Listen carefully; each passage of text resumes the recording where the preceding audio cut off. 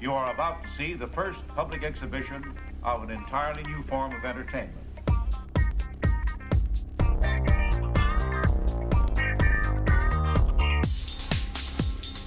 You are about to see.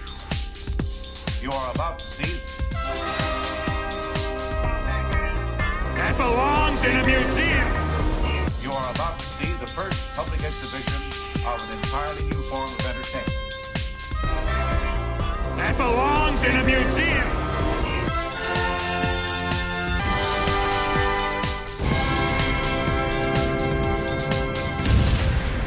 Hello and welcome to another exciting episode of TreasuryCast, the show that celebrates the greatest comic format of all time, the Treasury Edition, proud member of the Fire and Water Podcast Network. I'm your host, Rob Kelly, and joining us this month to talk about Marvel Treasury Edition number 22, the Sensational Spider-Man, is friend of the network, Captain Entropy. Hi, Captain.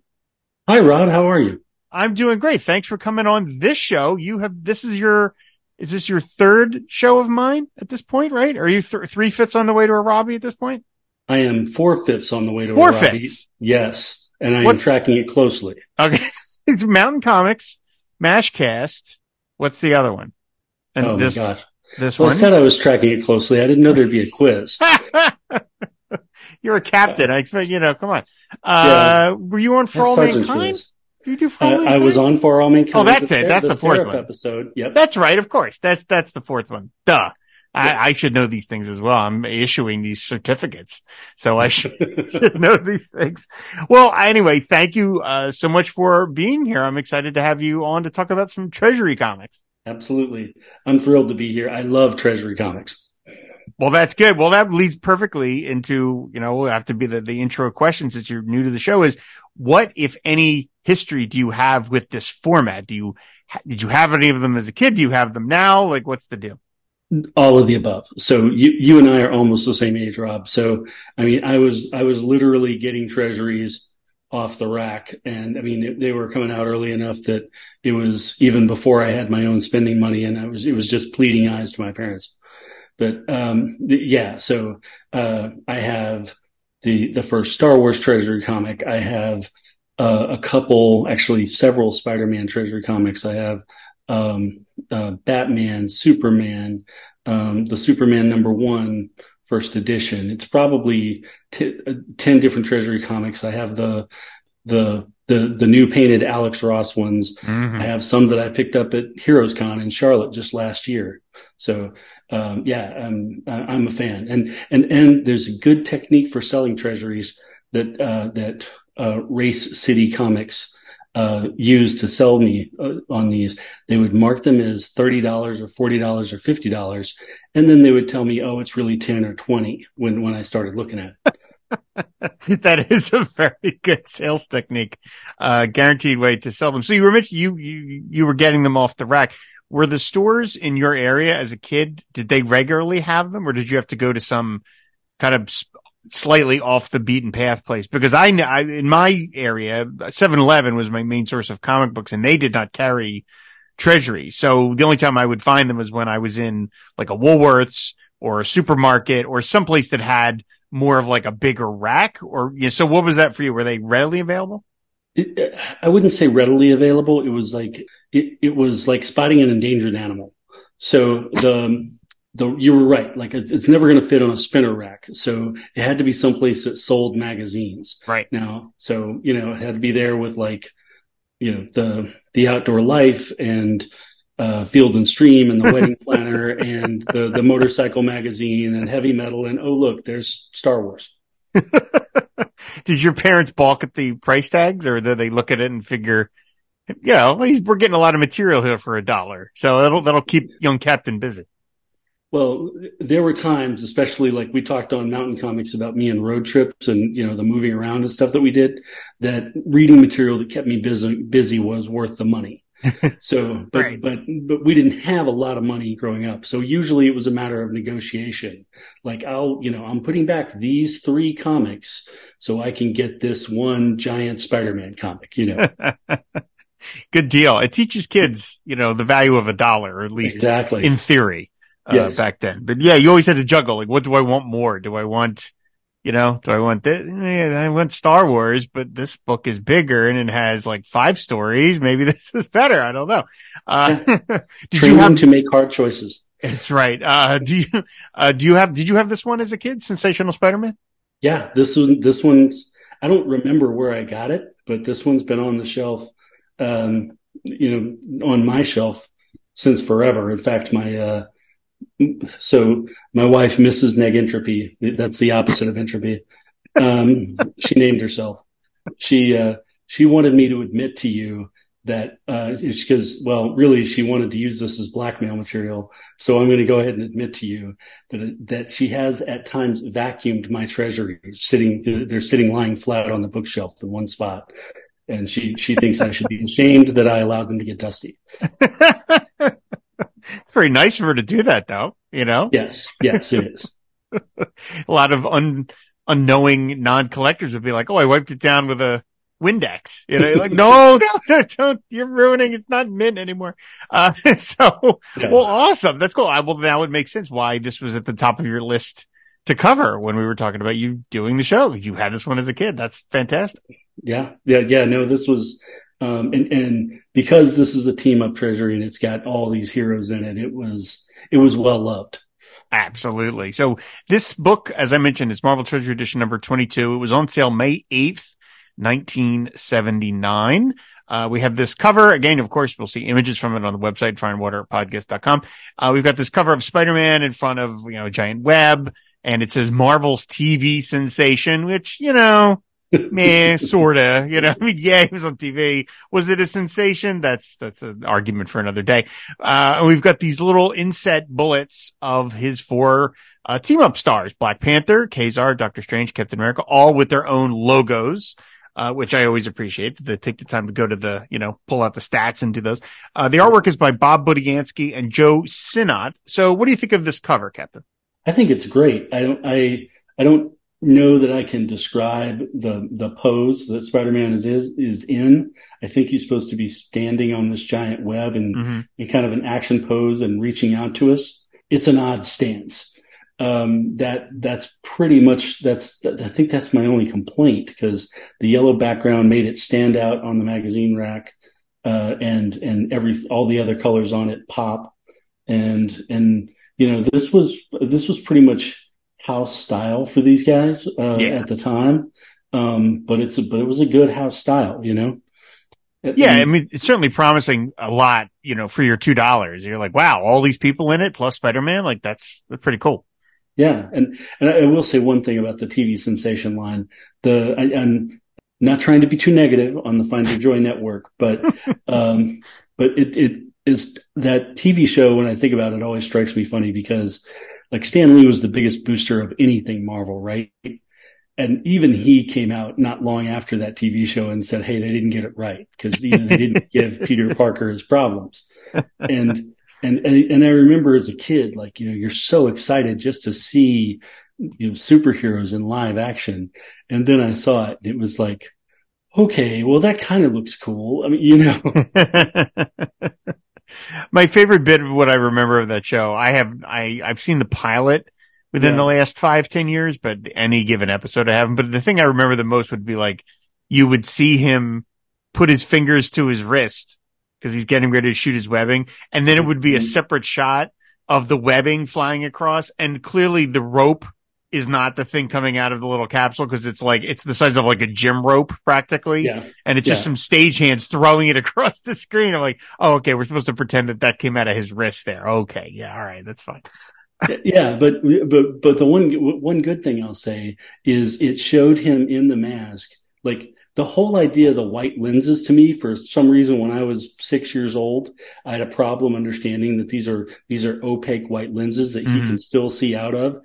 And they did a good job of showing that on the show. So I'll give them so it's a wash. It's a +1 for the lenses and a -1 for the incredibly fake web. Oh, they did. Yeah. The mask. I mean, the Spider-Man mask is one of the most iconic images, in like all of superhero costuming. It's easy to draw. It's fun to draw. I still doodle and I love to draw Spider-Man's face just because it's just a little webbing in the big eyes. But again, it puts, anyone can be Spider-Man. I mean, that's the whole appeal of the Across the Spider-Verse things and stuff like that. And I'm glad they had to get that mask right. You couldn't do the Batman TV show with the eyes poking through. It just would not work. Nope. But it makes sense to say, okay, he's on television. So let's give Spider-Man. I mean, at this point in the Marvel Treasury Edition run, the book was just alternating between their two TV stars. It was Spider-Man Hulk, sometimes Spider-Man and Hulk, like at the Olympics or something. But they basically turned the book over to these characters during the final 5-6 issues of Marvel Treasury Edition. So that's what we've got going here. Yeah. And of course, some of these people are TV stars in their own right, Captain America and Doctor Strange. Yeah, absolutely. So, and were they both by 79? Were they already on? Mm-hmm. Okay. Wow. Yeah. That's pretty cool. Yeah. I don't remember. You're not asking anymore about, like the treasuries that never happened, are you? What do you mean? Am I asking about it? So I remember early on in the TreasuryCast, episodes, you were saying, okay, aside from Wonder Woman, who is obvious? Who should have been the exit question. Yeah. I haven't done those in a while. Yeah. Okay. All right. So we save that for the exit because I want to tell you, even if you don't want to ask. Okay. Yeah, sure. No, if you have an answer to that, remind me. We'll end the show that way. That would be great. Yeah. Okay. Good. All right. Very cool. I have 16. Don't worry though. No, okay. Fair enough. Okay. Well, on the inside cover, we've got just some table of contents telling you, what you're going to get in the book. We see there's a couple extra features and we'll talk about those, in a moment. The first story is called The Spider and the Sorcerer. It's from Marvel Team Up number 21. It's by Len Wein, Sab Buscema, and Frank Giacoia, and Dave Hunt. Spider-Man interrupts a mugging only to learn that the victim is a magician named Xandu, who wanted to lure Spider-Man into a trap. Using his powers, he hypnotizes Spidey into sneaking into Doctor Strange's Sanctum Sanctorum to steal a magical crystal. He transports Spider-Man inside. Under Xandu's spell, Spider-Man regards Doctor Strange as an opponent, and they fight long enough for Spidey to knock Strange out and grab the crystal. Xandu explains he previously fought Strange, and that he needs the crystal to revive his beloved Melinda, who's put into a deep sleep thanks to a spell of Xandu's gone awry. Before Xandu can revive Melinda, Doctor Strange appears, and the three of them fight inside an alternate dimension where Xandu's powers are nearly unstoppable. Strange uses a spell to switch his powers with Spidey's, which throws Xandu off guard, leading to his defeat. Back in our world, Strange attempts to revive Melinda, but he learns that she is not in a magically induced spell. She is in fact dead, something even he cannot undo. Xandu will not believe this, and our heroes leave a broken Xandu on his knees, refusing to believe that Melinda is really gone. All right, Captain, what did you think of this story? Well, as a kid, I love this story. As a grown-up, I still love this story, but I have questions. Okay. So and we can, those will come up as we go along. But I mean, this is a crazy 1970s Len Wein story, and it's a lot of fun. It's a blast. I love Doctor Strange. I always have. He's always been probably like my top 5 favorite Marvel characters. So I'm happy to see him here. I really do. I like the way that, Buscema and then inked by Giacoia / Dave Hunt. Really, this is all Buscema in terms of the pencils. I love that we get to see Spider-Man's point of view under the spell of Xandu. So It's the same panel basically drawn twice, once in green tone. And then we see that what Spider-Man hears is not what Doctor Strange is saying. So when Spider-Man arrives, Doctor Strange is like, "Hello, Spider-Man, my old friend. What brings you here?" And yet we see what Spider-Man hears, and all of a sudden the pose is much more threatening. And he's like, "How dare you invade my Sanctum Sanctorum?" And so I just think that's a great conceit that we're getting to see what Spider-Man sees. And of course, that leads to the classic Marvel hero on hero fight, which I think every Marvel comic had to have in the 70s, every single one. They had to contrive some reason why our heroes would fight. Yeah, absolutely. And I really enjoyed that sequence too. And even as a kid, they did a good job of getting across, I mean, with the green tone and everything, this is what happened and this is what Spider-Man saw. Yeah. And I think, even now to this day, I think I'm running into people who have this spell put on them. I said a certain thing and they got something completely different. Captain, how dare you? Exactly. What do you think of Xandu? With his costume, he's kind of like a low rent Baron Mordo kind of look to him. He's got this headgear, which like some netting on it, which is kind of a strange thing. And, it is kind of weird that like he's doing thing. I mean, yeah, he wants to conquer the universe, of course, because he's a villain. But for the most part, he really just wants to get his beloved Melinda back. Like, just ask Doctor Strange for that. Like, why contrive all of this stuff? Like, just ask Doctor Strange for help. He probably will do it.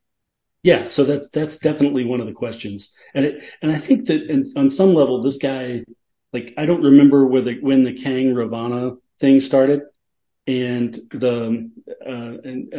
where he was trying to save Ravana along with trying to take over all of time and space, and so this seems reminiscent of that. The other one that this makes me think of is Mr. Freeze, as he was portrayed in the Batman animated series, which, obviously that version of Mr. Freeze came later, but this whole, comatose girlfriend thing that's a running theme. I don't know why that drives people to villainy, but it apparently does. Yeah. And the end is really brutal though, where like he can't accept that Melinda's dead and he's literally on his knees pounding the coffin, and Doctor Strange and Spider-Man just walk away. Okay. Yeah, like, dude, I don't know what to do. I can't help. I mean, nowadays there would be a number you can call, for grief counseling, and they would even have, it would be a real number, and they would have it at the bottom of the panel, and that would probably be a good thing. But yeah, this is it is brutal, and maybe that's part of the reason it stuck with me, is because most comics didn't end on such a down note, where you were feeling bad for the villain like that. But definitely a low rent Baron Mordo, and I don't know why evil magic is generally green in the Marvel universe, but it works. So the difference in this guy's appearance between when he started and when he powered up and when he's kind of the simpering, first stage of grief guy at the end is interesting to me, because at the beginning, I would argue he probably looks his best in his suit and fedora when he's about to be mugged. And there's a panel on the third page, the second one after the splash page, where he's saying the power of Xandu and hypnotizing Spider-Man, where, he kind of looks dashing. And then he gets buffed up and he gets younger when he gets in when he gets in his dimension, and the eyebrows are out of control. The beard is out of control. He looks like a kid's drawing of a villain in the face. I don't mind the stocking hood thing. That's pretty cool. But it's funny because you can tell that, the Marvel method is being used here, and Lynn is scripting it after Sal is drawing the pictures, because even Spider-Man comments on his appearance and calls him hairy. And when he's in the suit, he looks, normal. And then even when he's putting on the costume, the way it's drawn, like it's loose on him. And then when he gets to the inner dimension with that big 2-page spread, all of a sudden then he's ripped. Yeah. Like he's, it's skin tight. Yeah. If I could, if all I had to do was a magic spell to be ripped, then I would be too. But hell yeah. Wouldn't have to finally stop jogging. I love the double page spread, by the way. I mean, again, it's one of the great, bonuses of the Treasury format, as you get to see it so big, where he's on the giant rock and he's looming over Spider-Man and Doctor Strange. And there's all those kind of Steve Ditko, just weird interdimensional folderol stuff in the background. So, all that's really well done. Frank Giacoia, solid inker, and Sal Buscema. I mean, he's Sal Buscema was some of the most identifiable faces in all of comics. Like they just have when they yell, their face gets really long and stuff. It's just so immediately recognizable as Sal Buscema's work. Yeah, and everybody's on model. I mean, if you saw these people, like if you just saw their faces, like Doctor Strange's face, and and he wasn't in costume, he was in normal clothes, you wouldn't think, oh, that's that's some guy with dark hair and a mustache. You'd say, that's Doctor Strange. Yep. And so and then the splash page you're talking about, or the double page spread rather, the colors are what stuck out to me. It's Neil Yomtov, I think, was the colorist. I was impressed because comics are usually in primary colors, and this was like they had the 86 crayon box of the for Pro Crayola. Yes, it is Neil Yomtov, by the way. That's right. Yes, I didn't thank mention you. the coloring. So, yeah, so it's a good story. It's a good one to lead off with.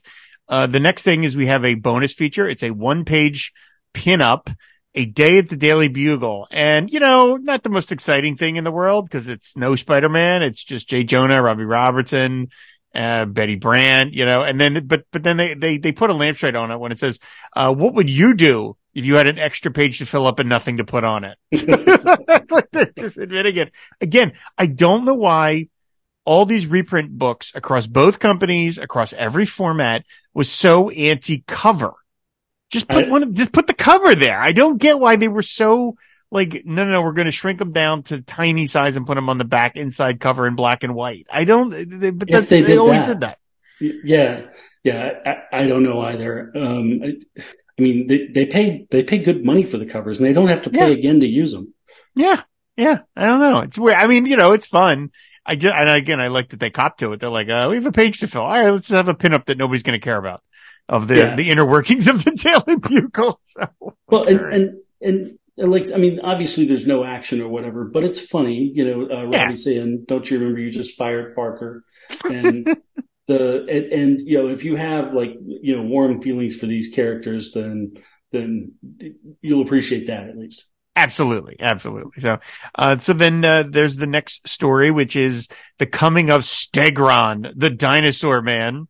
Oh, Rob, you're saying it wrong. So Jared Albrecht, I'm sorry, on the Amazing Spider-Man Chronicles has taught me that it's Stegron. How did I say it?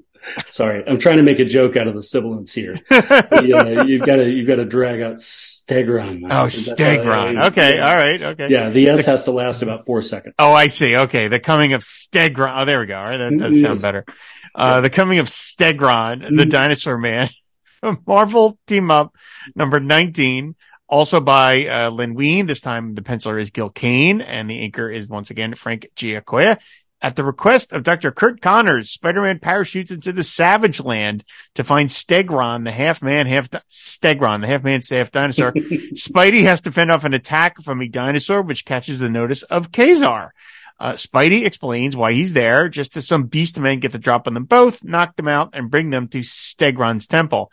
A battle ensues, leading Stegron to unleash a small army of dinosaurs under his command. As Spider-Man and Kazar try to save themselves, Stegron boards a huge ship and escapes, but not before Spidey shoots a web line onto it, pulling him into the sky. To be continued.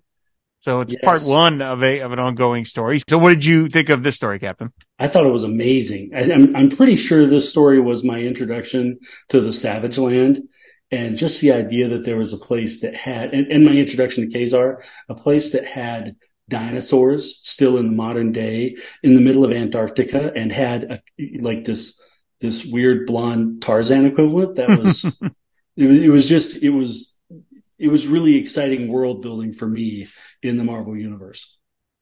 I like this one a lot too, mostly from the Gil Kane artwork. I'm a huge fan of Gil Kane. What about you?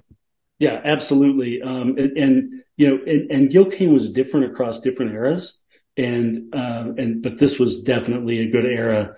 Even the splash page where Spider-Man is just hanging in the door of the SHIELD transport, and you got the pilot looking back and talking to him, and it looks great. It looks like something out of Jet Age art. It's really terrifically drawn. I don't know if I like Frank Giacoia as an inker for Gil Kane. I think he smooths Kane out just a little too much, but it doesn't really matter. Kane's layouts and his anatomy are all so exciting. And I mean, I love the attack of like the Beast Men is great. And I love the temple that Stegron has got, this big snake, thing that looks like it's got a throne. That looks fantastic. By the way, did you have Mego dolls growing up? Yeah, I had a few of them. I'm no Chris Franklin, but I have it.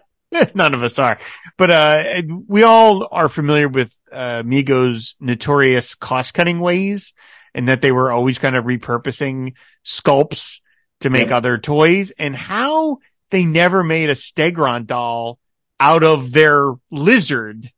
I mean, maybe they were like, those two characters are too similar or something, but it's like, I don't know. They could have just painted their lizard orange and, just called it Stegron. I mean, the kids didn't know Stegron that much, but still, they could have gotten a Spider-Man villain out of it with probably not having to resculpt a whole lot. He's a ridiculous villain because you're trying to imagine he's got that beak and you're like, how does he talk? Like he's loquacious. He speaks a lot through these stories, and you got to wonder, what does that sound like? Does he sound like human? Like whatever, but nevertheless, he looks really cool. And so, I like him a lot. And Kazar is drawn by Gil Kane with all the dinosaurs. We've got the 2-page, spread of the dinosaurs attacking. It's just Kane is just really just a winner on this stuff. Yeah, no, I totally agree. And I was fascinated by Stegron. Obviously this was my introduction to him too, since it was the first appearance and I wasn't around for the original Marvel team up. And yeah, he was not, he didn't have the Q rating or the draw, of the lizard. And so I'm sure that's why Mego didn't do it. But, Rimco figured out years later, you can take the most obscure characters and make money off of the action figures as long as they look cool. That's true. Yeah. So, and then it ends up having a reverse effect because you get a cool toy and suddenly it's more popular in the comics, I think. Yeah. Well, it gives it some extra weight. You're like, wow, they made a toy out of this guy. He must be like a heavy hitter. Yeah. Which is necessarily true. Yeah. And they could have, so in my head, Stegron, because they always made a point of him drawing out that S, he sounded like, every snake sounds like in the Jungle Book or in the Harry Potter movies, when snakes talk, they have a certain manner of speech. Yeah, I'm sure that's probably exactly how he would sound. I love in the last page of the story, which is page 38 of the actual Treasury. Now, I don't have the original comic. I'm only ever reading it from this reprint. Because this is a continued story, I'm going to assume, if you look in the last panel, when Spidey is attached to Stegron's ship and he's, a stowaway, there's this large section devoted to an all white cloud. And there's no detail in there. It's just a flat white. I have to assume that Marvel stuck probably, 3 different balloons in there saying, next issue, Spider-Man and Black Panther, next issue, whatever. Be there, because you demanded it.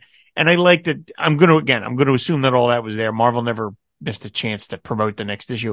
But I like that they took all that out. I like that it just ends on this kind of nice, strangely composed panel where 3/4 of it are just the white cloud, because you don't need to continue to be continued box, because the story continues in 2 pages. Well, see, to me, this is a little bit like the ads. Like I would have wanted to see their banter and how they were going to pitch the Spidey, Black Panther get together. But I see what you're saying. It's a pretty cloud. You don't see, the panels are so small when they're drawn for the regular comic size. You don't see blocks of color without detail very often. Yep. Which you do see in real life. So it's kind of striking when it happens. Yeah, it really stands out. Yeah, it's terrific. It's a fun adventure. Again, Spider-Man and Kazar briefly are about to fight, and then they stop it. So once again, it's always, who are you? And then, okay, all right, okay, that's fine. Let's team up and fight Stegron here. So the story goes right into the next part, which is from Marvel 2-in-1 number 20. This story is called Dinosaurs on Broadway. Of course, again by Len Wein, by Sal Buscema and Frank Giacoya and Mike Esposito this time. Stegron discovers Spider-Man, knocks him out, and throws him off the ship so he will fall into the ocean. At Avengers Mansion, Jarvis tells the only hero there, Black Panther, that the Avengers sensors have spotted a massive ship headed for New York. Black Panther takes off to investigate, just in time to see Spider-Man plunging from the sky. He rescues him and brings him back to Avengers Mansion. They talk to Dr. Connors, who explains that Stegron is power mad. Stegron proves that judgment is correct by landing in Manhattan and leading his army of dinosaurs through the streets. Meanwhile, Mary Jane is busy looking for Peter Parker and figures that anywhere Spider-Man is, he'll be there too. So despite the danger of the dinosaurs, Mary Jane sticks herself into the middle of the fight between Stegron and Spidey and Black Panther, almost getting crushed by a felled dinosaur.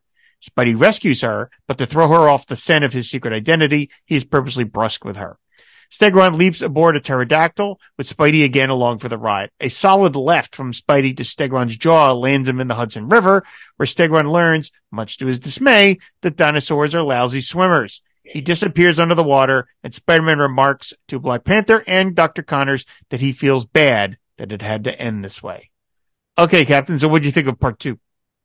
Well, I loved it. I mean, the whole visual of the dinosaurs streaming down Broadway was amazing. Even though some of the dinosaurs that are supposed to be vegetarians have clearly sharp teeth in both of the stories, but Gil Kane's amazing, so we'll forgive him for that. Everybody gets involved here. I mean, the police are there. Kurt Connors is there. Black Panthers, jumps in early in the issue to save Spider-Man, and it seems like a real event, like something that everybody would remember if you were in New York the day the dinosaurs ran down Broadway. Well, but this is the Marvel Universe. I mean, it's like a Thursday, I know, but this is not, it's not the same as, Electro came on and the power was out for an hour. I mean, this is a bigger deal. It's more spectacle. I guess so. I mean, I don't know. I think in this universe, it's like, oh, there's that guy that's going to eat our planet. He's here again, and that weird helmet. Oh, the Fantastic Four fought him off. That's awesome. Well, okay, I guess I got to go to work.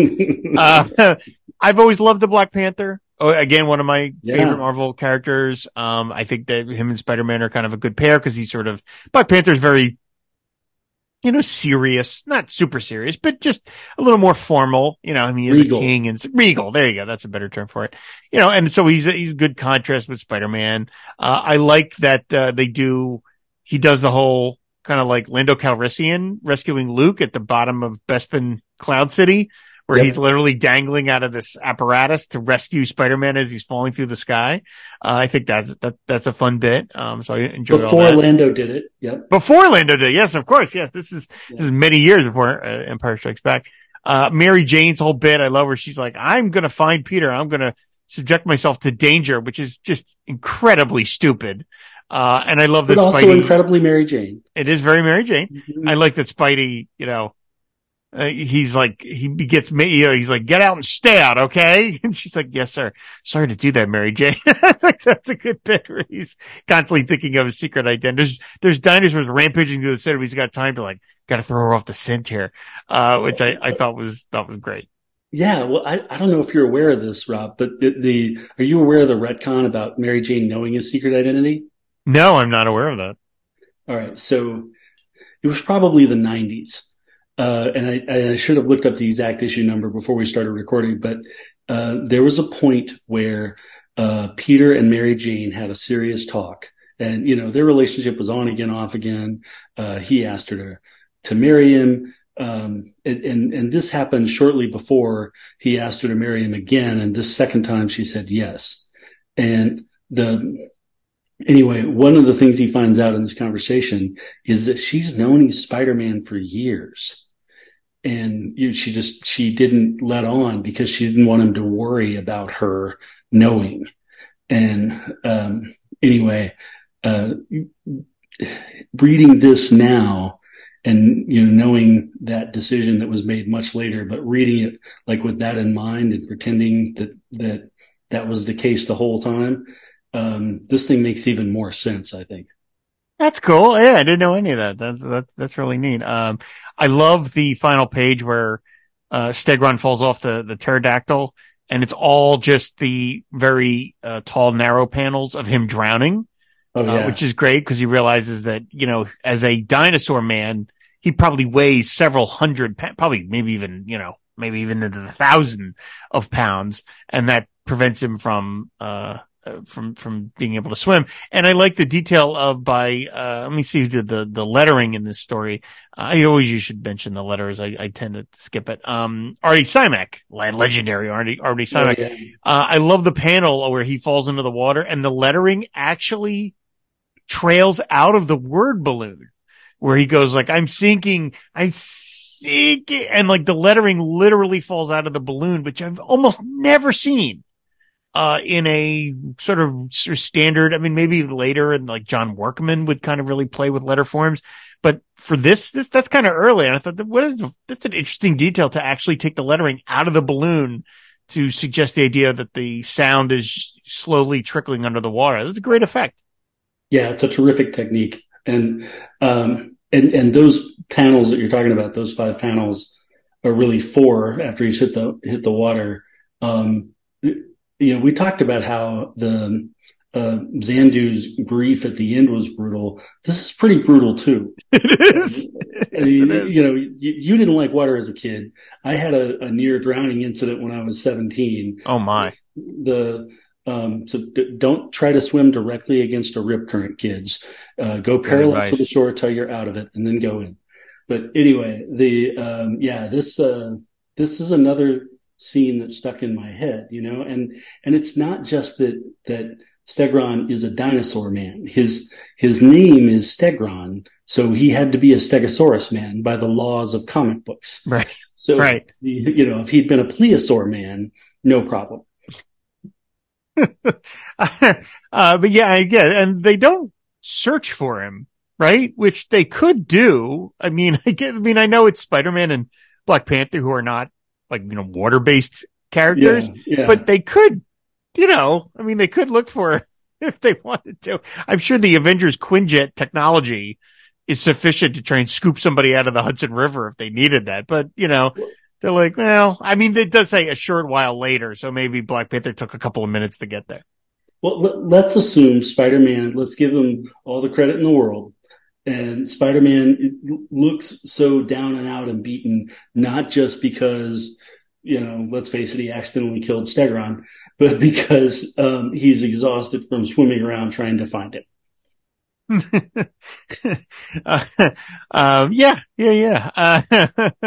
And poor Spidey walks off again with his head in his hands, like, oh, I don't feel much better. So yeah, this is kind of a downer collection of stories at Marvel 2-in-1 at the time. Len Wein must have been in a real mood or something. But Black Panther is, like you said, he's a great hero, and he's on top of that, he's a good guy. And I always got the impression he genuinely likes Spider-Man. So, I mean, they had to beat the bad guys. If something tragic hadn't happened at the end, they actually would have had a pleasant moment and a friendly farewell. And I learned from Cisco, you can't do that in Marvel. That's right. Yes. He's always talking about the over an FW team up about how they wrap it up. And so, yeah, these are kind of like, oh, okay. But anyway, it's a good 2-parter. I'm like that they put them together. I always was the team up books obviously didn't always command customer loyalty because the team up star was different. Of course, Marvel team up Spider-Man every time. So if you're a Spider-Man fan, you're buying it. But I always like that where they would, they did in Marvel 2-in-1 as well, where they would continue the stories, but with just a different team up star. I thought that's always a fun conceit. He's like, oh, he met this guy for part 1 and then he meets this guy for part 2. And so putting them together in a sort of little mini trade paperback here, it's terrific. Yeah, I think it's plausible too. Like, the fight leaves the Savage Land, which it just occurred to me now. Spider-Man hung on to that I don't know, Fantasticar thing, that plus size Fantasticar thing, helicarrier or whatever he's got. That Stegron had from Antarctica to New York. That's a trip. Yeah, that is insane. But obviously, okay, the fight's headed north. Kazar's out, right? You run into Black Panther as he's on the way back to Wakanda. And sometimes in these things, it's just like, hey, I've got the heroes are just, I've got somewhere else to be, and they can't continue the adventure. And that, like I said, that seems like something that might really happen. I know they're not going to take the time to do it, but It'd be hysterical that he lands in New York, Spider-Man, and he's like, I just got to grab a hot dog. I am starving. Yes. I've gone all the way I've been not just taking a trip from Antarctica to New York, but hanging, like using my muscles and flying through the cold sky all the way to New York. Yeah, that's a hell of a trip. All right, well, let's move on to our final story. This is The Granite Sky. It is from Marvel Team Up number 13, once again by Len Wein. Once again by Gil Kane and inked by Frank Giacoia. Yeah. Peter Parker, still mourning the death of Gwen Stacy, is wandering the New York waterfront. He is accosted by a drunken sailor who tries to cheer Peter up to no avail. Wanting to be alone, Peter quickly changes into Spider-Man and swings away. A meteor then falls into the water and a strange man comes out. He grabs the sailor's hand, turning the man into stone. Spider-Man goes looking for a crime to stop and stumbles upon Captain America in battle with some AIM agents. They defeat them together, and our heroes are transported to a floating shield helicarrier. Nick Fury tells Spidey that Cap was on a mission to stop AIM from getting a hold of a new telemetry system. Meanwhile, we see that the man who crashed in the meteor is the Grey Gargoyle, stranded in space by Captain America and now plotting revenge, in cahoots with AIM, who launched a missile at the meteor so Grey Gargoyle could crash land on Earth. Spidey and Captain America smash their way into Grey Gargoyle's secret base, but he grabs them both and turns them to stone. He then straps them to both the missiles, which contain a weapon that will allow Grey Gargoyle to turn whole cities into stone. The rockets take off, and Grey Gargoyle thinks he has won, only to find Spider-Man and Captain America are back to normal. They fight once again, and in the chaos, Grey Gargoyle's leg gets caught in some chains attached to another rocket, dragging him back into outer space. The AIM goons defeated, Spider-Man heads for home. Okay, Captain, what do we think of this one? Well, so this is actually my least favorite story of the pack. I still enjoyed it, but when I was looking up how they were originally presented, I noted that this was the earliest, chronologically, presentation-wise, this was from Marvel Team Up number 13. Right, this is the oldest one, yeah. Yeah, so... and I was trying to figure out why this one isn't as appealing because I love Spider-Man and I really, really love Captain America. And I think they're represented pretty well and the art's terrific. But so I do enjoy the story. It's just a matter of relative compared to the others with dinosaurs going down Broadway. And maybe that's part of it. But but I think some of it is the dialogue. I don't think Len Wein has everybody's voice down yet. And there's some kind of over the top dialogue by Spider-Man and Nick Fury in places. Actually, I would say this was actually my favorite of the four. Part of it is I love Spider-Man and Captain America together, kind of like what I talked about with Spider-Man and Black Panther.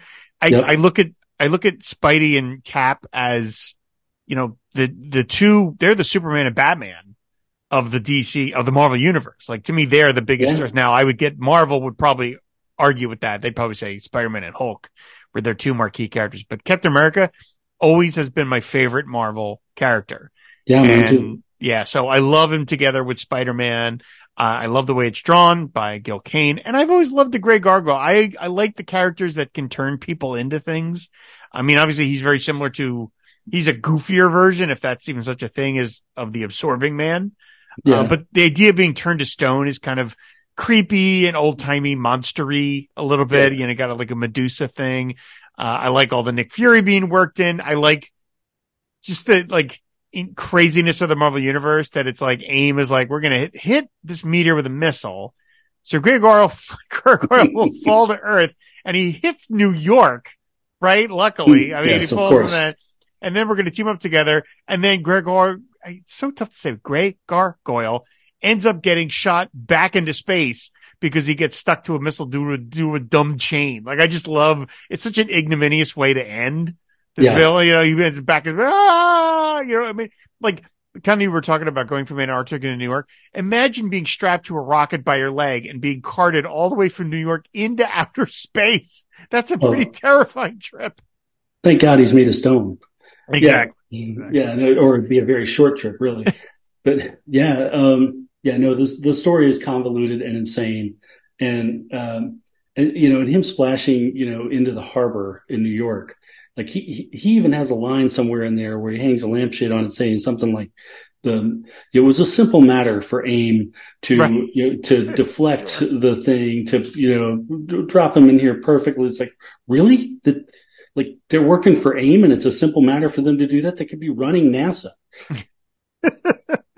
Yeah, it's Brett Young and I were discussing this on Mountain Comics when we talked about Marvel 211 number 81, because that features AIM soldiers, and his supposition was that everyone in AIM is a scientist. And I never got that. I always assumed that like a lot of these guys were just goons. Yeah. But apparently they're all supposed to be scientists. So I mean, these guys are like stormtroopers. They're just like a bunch of clowns that are easily defeated by the metric ton. You know, Spider-Man can punch 3 of them and knock 3 of them out simultaneously. I never got the idea they were all supposed to be kind of like eggheads or anything. Yeah, no, I think the same thing as Brett, but if I remember correctly, he thought they were like the loser scientists, like Right, because there's a guys. hierarchy. Yeah, exactly. Like, okay, yes, you got your doctorate from, Sneed State or whatever. And we have a job for you, but you are not the high producing guy in the lab. But if that's true, then, they're not pulling off this thing with Grey Gargoyle and getting it back specifically to New York Harbor. So I don't know how that works, but Yeah. but no, I do agree. Like I always thought they were all scientists too. And that was my excuse for why, like you said, stormtroopers can't shoot. These guys can't fight. Right. That's a terrible stereotype. There's probably tomorrow I'll meet, I'll meet some physicist who's a jujitsu black belt and he's going to kick my butt. But that was the stereotype. I do like there's one panel. It's page 74 of the Treasury where Cap gets knocked out by a jolt of electricity and he's unconscious and Spider-Man is temporarily distracted. And we see behind him one of the AIM scientists is just going to hit him with a club. Yes. Like that's it. And he does. He lands it, knocks Spider-Man off a platform. But I like that, it's kind of that hands on. Like just grab up a piece of pipe and hit Spider-Man with it. There were 2 details I specifically wanted to mention here. Was one, I'm jumping to the end, but when Greg Gargoyle's leg gets caught in the chain, right? And he notices and he starts yelling to the AIM. He's like, my chain, the chain caught around my ankle. And he goes, stop the countdown in pity's name. Stop the countdown. And have you ever seen the 1990 Captain America movie? The god awful Captain America movie from that time? I'm sure I have. Was this Rep Brown? No, that's the 70s one. This is the Okay. one starring Matt Salinger, the son of J.D. Salinger. And it features, the Red Skull and Ned Beatty is in it and Ronnie Cox is in it. It's an absolute it's a terrible movie. No, And there's I've not seen this. Oh my God. But there's a scene and it was made for about $12. There's a scene in it though, where Red Skull he straps Captain America to a rocket and he's going to send him into outer space.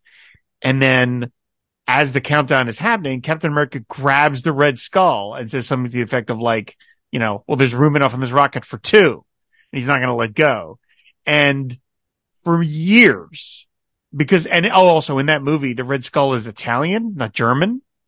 So that was the same Red Skull as the Fantastic Four movie that never made it to the theaters. The same basic idea. Yeah. Same basic concept. Yeah. But there's a scene where, Cap grabs him and the Red Skull pulls out a knife and instead of cutting off Cap's hand, he cuts off his own hand, which makes no sense. But, for many years, a friend and I, whenever we would recall, we thought that scene was so comically awful, but we would recall Red Skull yelling, stop at a countdown, and like his most, Michael Corleone kind of thing. Now, I will say, I went back and rewatched the scene. It's on YouTube. He doesn't actually say that. He never actually says stop at the countdown, but he does yell like, the rocket. And, he cuts off his own hand to survive, which is very silly. But when I see Gregor yelling, stop the countdown, I couldn't help but think of that.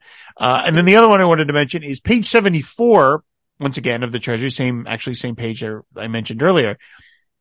This page was repurposed for a piece of Marvel merchandise. In the 70s, there was a t-shirt that you could buy and it was in ads in various Marvel comics. And the whole shirt was a comic book page. in monochromatic black, white, and blue tint with some red highlights even. And it's this page. I've seen it. Yeah. They just took this page and they put it on a t-shirt. And back then that was very unusual. They didn't generally put, covers on t-shirts. They didn't put comic book pages. They would do, stock poses, but I always wanted that shirt. I never did. And, when I was looking at this story, I was like, this looks familiar. And then when I found the ad and I'm like, oh yeah, there it is. So they just took this page and made it into a t-shirt. And from the ads, it looked like a Boss t-shirt. Yeah. It's a very pop art way to go. Yeah, totally. So it was really cool. So I was really happy about that because again, I love that shirt. Again, I wish I'd had it. They probably don't make it in my size anymore. So I probably can't have it even if I wanted it. It might fit around my arm at this point, probably. But anyway, those are the 4 team ups and it's really quite a nice collection. And then obviously Marvel had a couple of pages left to fill. So yes. Wait, I'm sorry. There's more on this team up. If you don't mind me. Okay. No, go ahead. So first thing we have to talk about Nathaniel the Drunken Sailor. Okay. And so this comic book answers the musical question of what do you do with a drunken sailor? What you do is you tell him about your romantic problems. And I looked it up. This guy was in the previous issue. Yeah, he was in a Marvel team up with Human Torch, where Human Torch was telling him about his problems with Crystal going back to Attilan. Back to the Inhumans. So he is like a relationship counselor in the Marvel universe. Wow.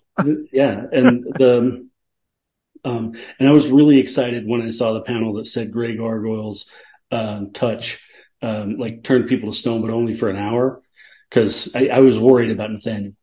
And and so then page 61, which is the page the same page where Nathaniel gets turned to stone, you see Peter yelling at a spider. Mm-hmm.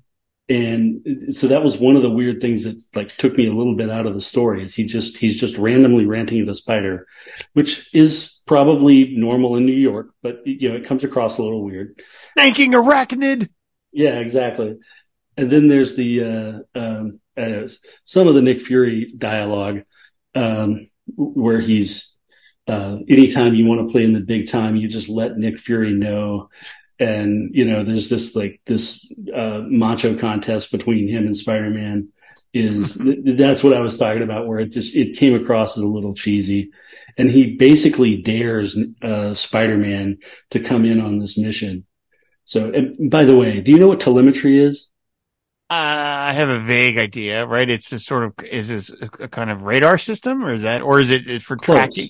Okay. Yeah, it's more for tracking. It's it's communication between the missile and the people on the ground, and it's reporting, hey, all my systems are green or whatever. And anyway, the MacGuffin is a telemetry system. Right. And that's the only thing Grey Gargoyle needs. Everything else he's got in order to turn entire cities to lifeless stone. And the AIM scientists can't come up with this. That was pretty comical to me. Okay. I'm done with my nitpicks. We can move on to the real story of the episode, which is how Marvel comics are made. Exactly. Here we go. A plotting from Amazing Spider-Man Annual number 5. It's by Stan Lee, Marie Severin, and Frank Giacoia. Man, this is really a stealth Frank Giacoia Treasury edition. Really, he's involved in everything here. And it tells the story of Stan Lee, his brother Larry Lieber, and Jazzy John Romita about how they plot an average issue of a Marvel comic. And it looks like something from Not Brand Ek, if anyone remembers that series, but no, it's from the Spider-Man Annual, and it features a cameo appearance by Roy Thomas, talking about he's working on Conan. And it's one of those things that just made Marvel, is that it would give you these little slice of life stories, supposedly, about what it was like in the crazy Marvel offices. And I'm sure I was not the only kid that, was kind of like, oh man, I can't wait to visit the Marvel offices when it seems like a crazy place. Like this is Yeah. what they're doing all day. They're climbing the walls and they're, DC always seemed like a bunch of lawyers. Yeah. But Marvel made it sound fun. And so this is just, they had 3 extra pages. It was nice to throw this in here. Yeah. Sorry, you say that. I'm just imagining like you can't tell the DC offices from Goldman Sachs, but yeah, no, it did. This looked like a lot of fun to me. As a kid, I remember not understanding about half of this, but still knowing it was funny. You know how when you're a kid and you see these things and it's like, I know I'm not getting all of this, but what I'm getting is good. Yeah, absolutely. And, something else that Marvel did that it took, I mean, look, everyone knows I've always was more of a DC kid than a Marvel kid. And so I don't mean to be constantly kind of knocking DC, but this is just the way it was, is that Marvel, one of the things that Marvel did that I think DC had to play catch up on was that Marvel was willing to poke fun at its even most serious characters. Oh yeah. And like, there's a panel here where they're imagining Dr. Doom and he's in he's got like a feather duster and like a maid's apron, and they're willing to make him look silly, and This is Dr. Doom. This is like the big bad of the Marvel universe, but they, even in this one little panel, they're willing to make him look silly as they used to do in like the subscription ads and in Foom and things like that. Marvel just didn't take anything seriously. And I think that was very liberating for a lot of young comic readers. Yeah. And it was a lot of fun. And and Dr. Doom is probably the most on-model character in these 3 pages. So, except for the apron and the duster, he could be intimidating. Yeah. Yeah. It's fun. It's a great little piece. I will say, I was lucky enough through my life to have been to both the Marvel and DC offices. And as I mentioned in other episodes, other podcasts I've done, I was once shushed into silence at the DC offices. That never happened to me at Marvel when I was a kid. It was always Marvel was always a very lively place, always very friendly. So, I mean, it wasn't, yes, it's exaggerated here, but it wasn't that far off in terms of the general tone. So it's nice. It's a fun little feature. And then on the inside back cover, we've got the cover gallery, and I will die on this hill. Nobody in the comics business had better covers in the 1970s than Marvel Comics. Their covers are just always phenomenal. Mostly, a lot of them designed by Gil Kane, but even when they weren't, they just were exciting. They were cover copy, within an inch of its life. The colors were bold. I could stare at Marvel. If Taschen, did one of those 500-page books that weighed 50 pounds and cost $500, that was like the Marvel covers of the 70s. And it was just every cover from January 1970 to December 1979. Like, I would buy that book. And it's a shame that the 4 covers are, as I mentioned earlier, back cover, black and white, and reduced down to a quarter of their size. But, better than nothing, I guess. Yeah, I'm not arguing with you on your decree about 1970s Marvel covers, especially look at Xandu on the cover here. He looks like me. He's way cooler looking. Oh man, it's fantastic. In the comic. Yeah. And if they published that book that you're talking about, my only concern about that would be that it would be like the first hit of heroin. And what I mean is you get that and you see all these covers to comics you never knew existed. And then you would want to read the story. Totally. Totally. It would be really, really, really cool. So then one last thing, we got the back cover, and features little insets of our 3 different little sort of panels of our villains: Xandu the Mad, the Grey Gargoyle, and Stegron the Dinosaur Man. It's nicely drawn. It's fine. It's not, again, Xandu looks way more imposing here than he does in the story itself, like you just mentioned with the Gil Kane cover. But the background is great too on Xandu. Yeah, it looked again very Marvel crazy interdimensional stuff, and so it looks cool. It's nice. Again, it's trying to separate kids from their $2, and obviously with some kids it worked. Oh yeah, it worked with me. So I'm and I don't regret it. Absolutely. So overall, what do you think of this as a treasury? I mean, it's it's a great theme, team ups, so I think overall it hangs together pretty well. Yeah, I think it absolutely does. If you look at all those double page spreads, especially the Gil Kane stuff, it almost looks like it was designed to be a treasury, but it wasn't. That Right.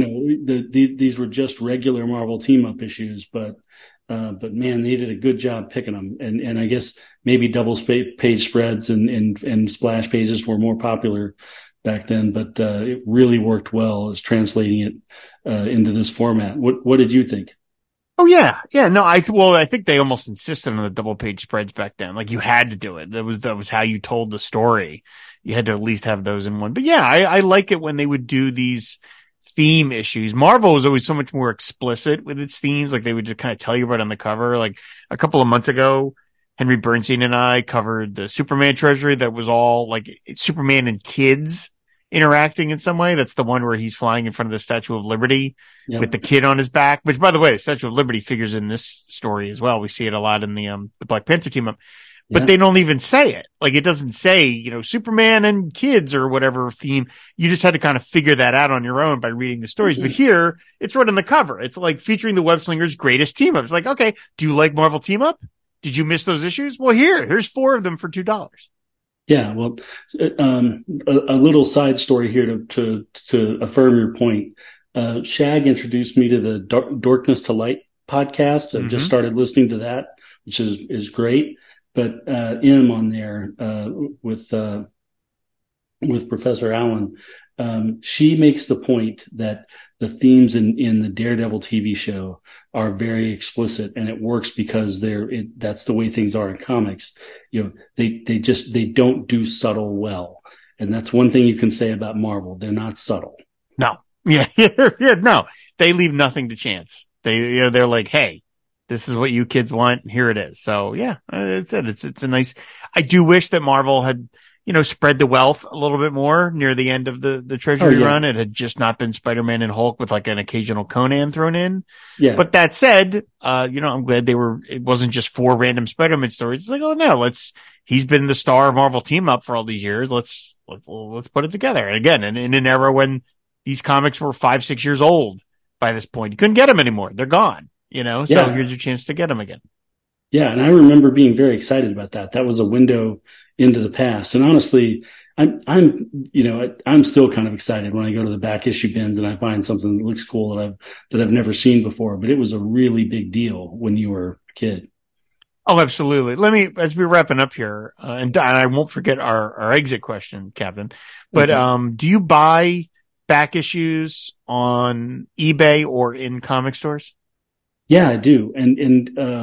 So I've hit a point where new comics are not reliable enough for me to take a chance. I wait on people like, who are still reading the comics like Martin Gray or Dr. Ange or somebody like that, to report back and tell me, okay, this is really good. And it's not a decompressed story that takes 5 pages for them to walk from the bedroom to the living room.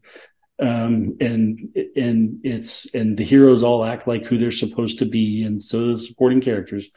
And a lot of those are coming out right now. So my list of new comics that I need to check out is getting bigger. But I also know that if I go back to the 70s and pull out, an Irv Novick Batman or a Power Man and Iron Fist, that I'm probably going to get a good story. And the prices, like those comics are way more expensive now than their cover price from 1976 or whatever. Oh, sure. Which still makes them cheaper than the comic on the new comic on the shelf. Yeah, when I don't visit comic shops that frequently, but when I do, if it's a store that has a lot of back issues, that's the fun. I will go through and I will find stuff that I don't want to spend more than, like, say, $5 for a book, but it'll be something that I would normally never buy or that, no, not normally never buy. It's not something that I'm going to go to eBay to get. Like I'm going to hunt it down. Right. But it's random. You know what I mean? So I'm just kind of zipping through like, oh, the Marvel team up bin. oh, look at this. Here's an issue with Spider-Man and whomever. Spider-Man and Red Sonja. How much is it? It's $4. I'll buy that.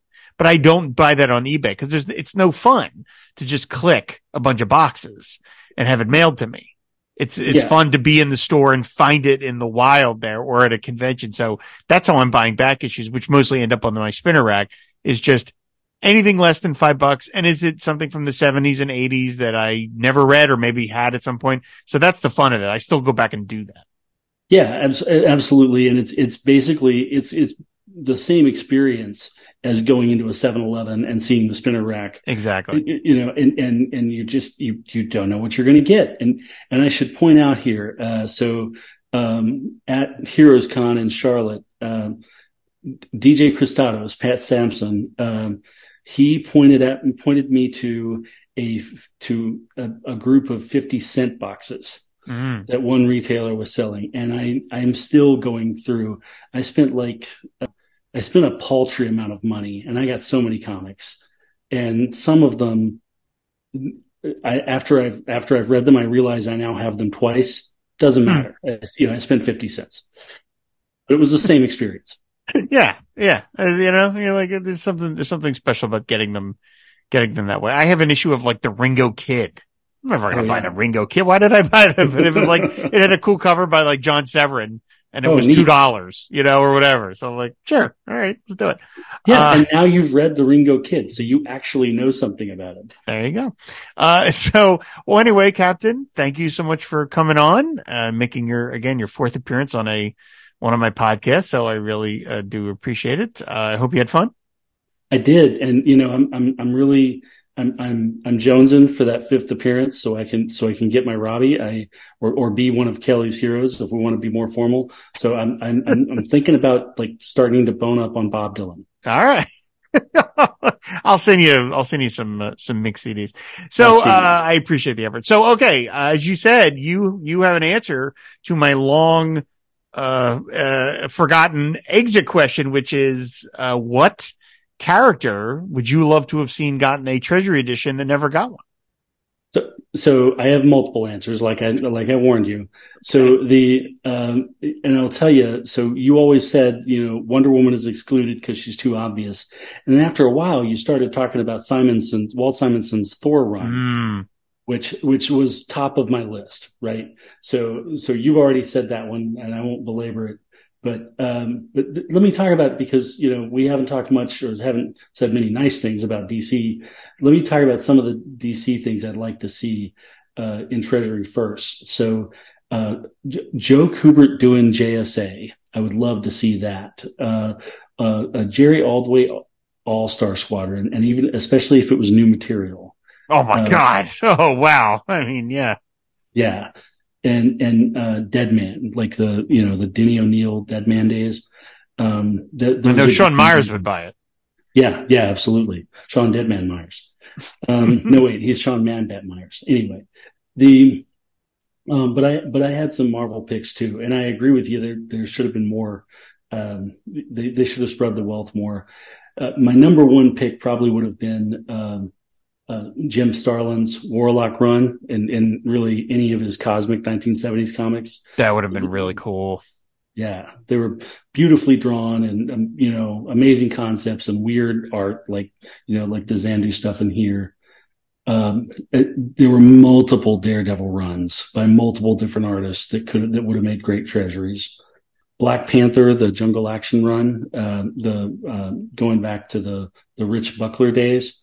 Tony Isabella, those would have been amazing. Those were just, it was beautiful art, beautiful jungle scenes. And then, I know there was a Masters of Kung Fu, treasury, which I bought in Charlotte and then, sold the next day to another wonderful congoer and, member of the fire and water community. So that was fun. But one of the masters of that, like a run from the Master of Kung Fu comic with, Galassi. I don't know how to say his last name. I think Galassi is how you say it. Yeah. Okay. So Paul Galassi, and maybe another one with the Mike Zeck art, because they were both great. Oh, Mike Zeck's work perfect for a Treasury. Yeah. You know, man, yeah, good. Oh my God. Imagine like that Punisher miniseries Oh yeah. that he did where Punisher went to prison in a Treasury, like what that would look like. Oh Yeah. my God. And there, of course, there was going to be a Captain America Treasury drawn by Mike Zeck. That was some of that material that J.M. DeMatteis wrote that was going to be in a Treasury, and then they scuttled it. So Bernie Rosenthal at like half-life size, that would be great. Sean Ross would love that too. Yeah, I mean, right. I think part of the reason I retired the question is because there's just too many good answers. You know what I mean? Like it's like, well, yeah, I mean, outside of Superman and Batman and Spider-Man, anybody like Swamp Thing, you know, Bernie Wright's Swamp Thing would have been amazing as a Treasury, you know? Yeah. So yeah, there's just so much good material out there that, and to this day, I still am flummoxed that the X-Men Teen Titans book by Simonson did not get a Treasury. You know, it was just printed in a regular format. Like, oh man, which, you know, I mean, that's printing money, right? X-Men and Teen Titans. Yeah. No, I know. Yeah, but I want to take advantage of the power of the network. So that's why I said all these things out loud, because I know. Manifest them into reality. Yeah. I'm not a magic user like Doctor Strange, but I know that this network has influence. We try to use our powers for good. Those are all fantastic answers. Thank you so much for reminding me of it. It's been a long time since I asked that question. So, but Captain, so thank you so much for being here, man. I really appreciate it. No, thank you, Rob. Thank you for letting me prattle on. I always have fun talking to you and talking to anybody on the Fire and Water Network. So thanks again for the opportunity. Absolutely. And I'm sure you will be on. Do you have any other appearances in the tank somewhere that haven't been released, or are we all caught up to date at the moment? Well, I'm not DC Dave, and so I don't have 5 or 6 stacked up waiting to be released as an album. Right. But I do have a couple appearances planned. I don't want to, you know how secretive Shag is. I don't want to reveal anything. Absolutely. Okay. Fair enough. Me too. I tend to be superstitious until it's recorded. I don't like talking about it. In fact, that's going to come into play in the feedback segment, which we will get to after these commercial announcements. So again, thanks everybody for listening. Captain, thank you for coming on. Stay tuned. And when I come back, I'm going to do some listener feedback.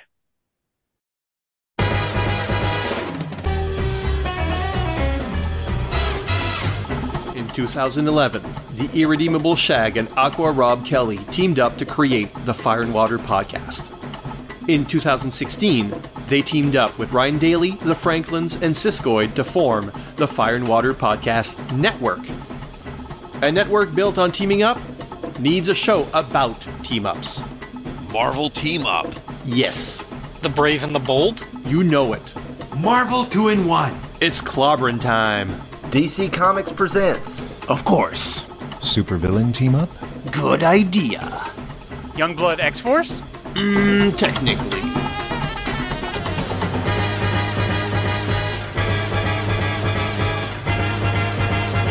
FW Team Up, coming this summer, only from the Fire and Water Podcast Network. You belong to the Merry Marvel. Anyone hear us? This is Trey Lawson. And I'm James Hickson. Anyone can hear this broadcast.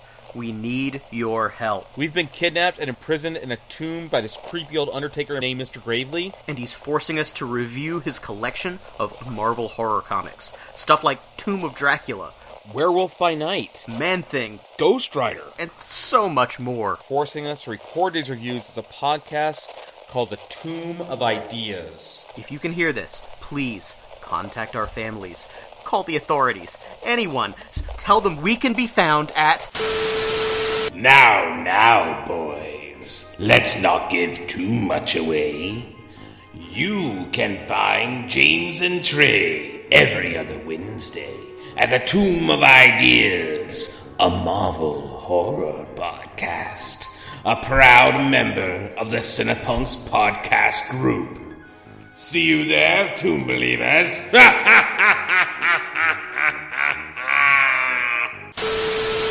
The Merry Marvel Podcast.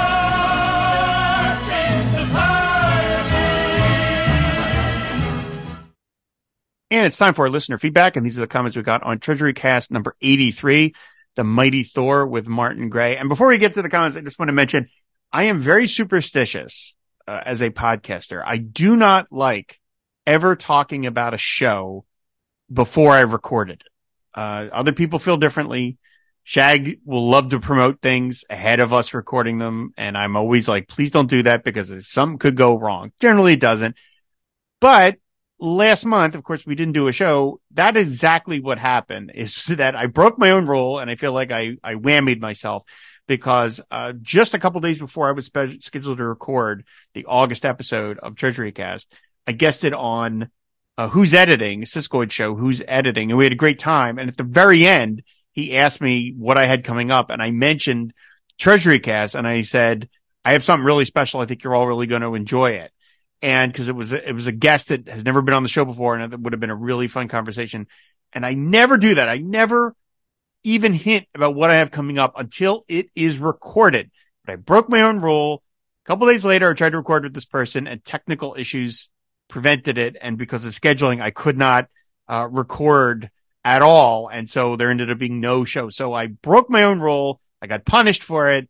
I'm never doing that again, anybody. So I'm really sorry that we did not have a show in August. Again, it was just sometimes just beyond my control. Anyway, let's get to the comments, as I said, from TreasuryCast 83, Mighty Thor, Martin Gray. Ada Bosnar says, always happy to see an episode of TreasuryCast drop, especially when you cover one of the classic Marvel superhero treasuries from the 70s. The Kirby-drawn Thor stories from the 60s are ideal for the Treasury format, and I have to say that I agree with Martin about Coletta's inks. They're pretty good on Kirby's art, at least they were in the Thor stories. On the other hand, I definitely agree with Rob about the Jane Sif conundrum. I've always been on Team Sif, and that would be a great t-shirt. And that definitely includes the MCU version of Thor as well. Yeah, oh man, Jamie Alexander. And speaking of the MCU Thor, I also like his characterization there as portrayed by Hemsworth. In fact, I say that the MCU's Thor is sort of a combination of the Marvel comic versions of Thor and Hercules. And finally, sorry that my comment about Dan's surname proved so cryptic. The clue was in the fact that I called him Ironclad. That's because in several South Slavic languages, the word Gvozden is an adjective that either means something made of iron or iron plated. You know, I kind of assumed that, but I didn't want to be wrong. So thank you for clarifying. Rob McCarthy says, Martin, don't feel bad that for that fish, it lifts at least 33 tons. He also follows up with also young wheelchair using Rob, well, not a regular Thor reader, loved Don Blake becoming Thor. Keep in mind, one, they did a lousy job showing his legs not work. He rode a damn motorcycle. And two, Don was quite the ladies' man. True enough, Rob. Dr. Ann says, absolutely love this discussion. I have never read the story, but certainly we'll try to find them now. Sound like a blast. I love the movie mogul villain. Didn't Green Goblin do the same thing? Well, you know, the movie producers are a superstitious, cowardly lot. Lastly, I love that Vince Coletta is listed as the delineator and not anchor. I think that's a misspelling. I think it is a D-liner for all he removed. Always great to hear Martin. Rob, you and Mart have great chemistry. Thank you, Andrew. Love talking to Martin. Bucky749 says, I've read a bunch of classic Thor comics and really enjoyed them, especially the Tales from Asgard backup stories. But I'm wondering, has anyone read the Thunderstrike comics and what they thought of that series? And then Martin Gray chimes in to say, I've read a fair few. They're entertaining mid-level Marvel fare. Good example of how to make a replacement hero work. Give them a look. Thank you, Martin. Gene Hendricks, the Asgardian advisor, says, a question. Since before Makar's Marvel ended before this episode was unloaded, I have awaited a question. To answer you, Rob, not all Asgardians are gods, so you do have common people who run shops, bars, farms, etc. They're all much more powerful than the average human, but they don't rise to the level of Thor, etc. Even the warriors who are not gods, just really exceptional Asgardians. Thank you so much, Gene. Brett Young says, great show, Rob and Martin. Man, I love this cover by Romita. It's everything about classic Marvel Thor that you need. I read through this entire treasury and Jack Kirby's hitting on all cylinders. Unfortunately, it was inked by the artistic equivalent of the town elders from Footloose. But even Coletta couldn't completely water down the fun away from Kirby's pencils. The architecture is awesome. Who would not want Thor's bed? Look at that magnificent horsey-headed Viking ship masterpiece. It's got a giant gargoyle on top that looks like an off-brand Annihilus. Japes for some Thunder God privacy. He even has a big iPad behind him for an easy reach if he wants to watch him as guard streaming. I should check IKEA's website. I'm on board with you guys about Sif. Thor should totally go with her. Jane Foster is such a doormat in this story. Plus, she's got the mental will of a house cat. Every other issue, she's being brainwashed or by a random Asgardian or villain. I'm surprised Thor just didn't pull out a swinging pocket watch and attempt the old roommate swap for Tyne and Nile before he had to go bail out Hercules. Keep up the great work. Thank you, Brett. Paul Kian from This Very Network says, great episode. Great to hear Martin as always. I have never read this story, but now I think I have to go out and read it. Like you, Rob, I read Thor pretty much only when Simonson was on it, so I have missed a lot. Me too, Paul. And then finally, Saunteron says, the problem here is that the Marvel Norse gods and the Norse gods.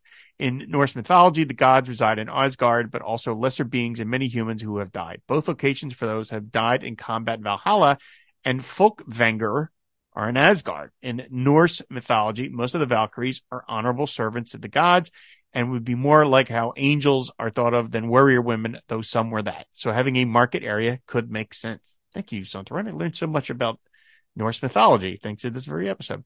That's going to do it. Thanks so much for the comments. Really appreciate it. Thanks for listening. Big thanks to Captain Entropy for stopping by and talking Spider-Man with me. It's always fun to record with him. Of course, you can find all the back episodes of TreasuryCast on our website, fireandwaterpodcast.com. You can subscribe to TreasuryCast on any podcatcher of your choice. If you want to leave a review on Apple Podcasts, I would really appreciate it. We haven't gotten a new review in quite a while, so those are always fun to see. You want to find the show on Twitter, it's at Treasury Comics. And if you want to support the Fine Water Podcast Network, just go to patreon.com/FW Podcast, and there you can unlock various rewards, one of which is doing a check on a show of your choice. So big thanks to Jeff Pullier, Brett Young, and Mark Balbus for their support of TreasuryCast. I really appreciate it. So that is going to do it. We will see you next month. But until then, go big or go home. You got hard, kid. Where you from? Queens. Brooklyn. Ah!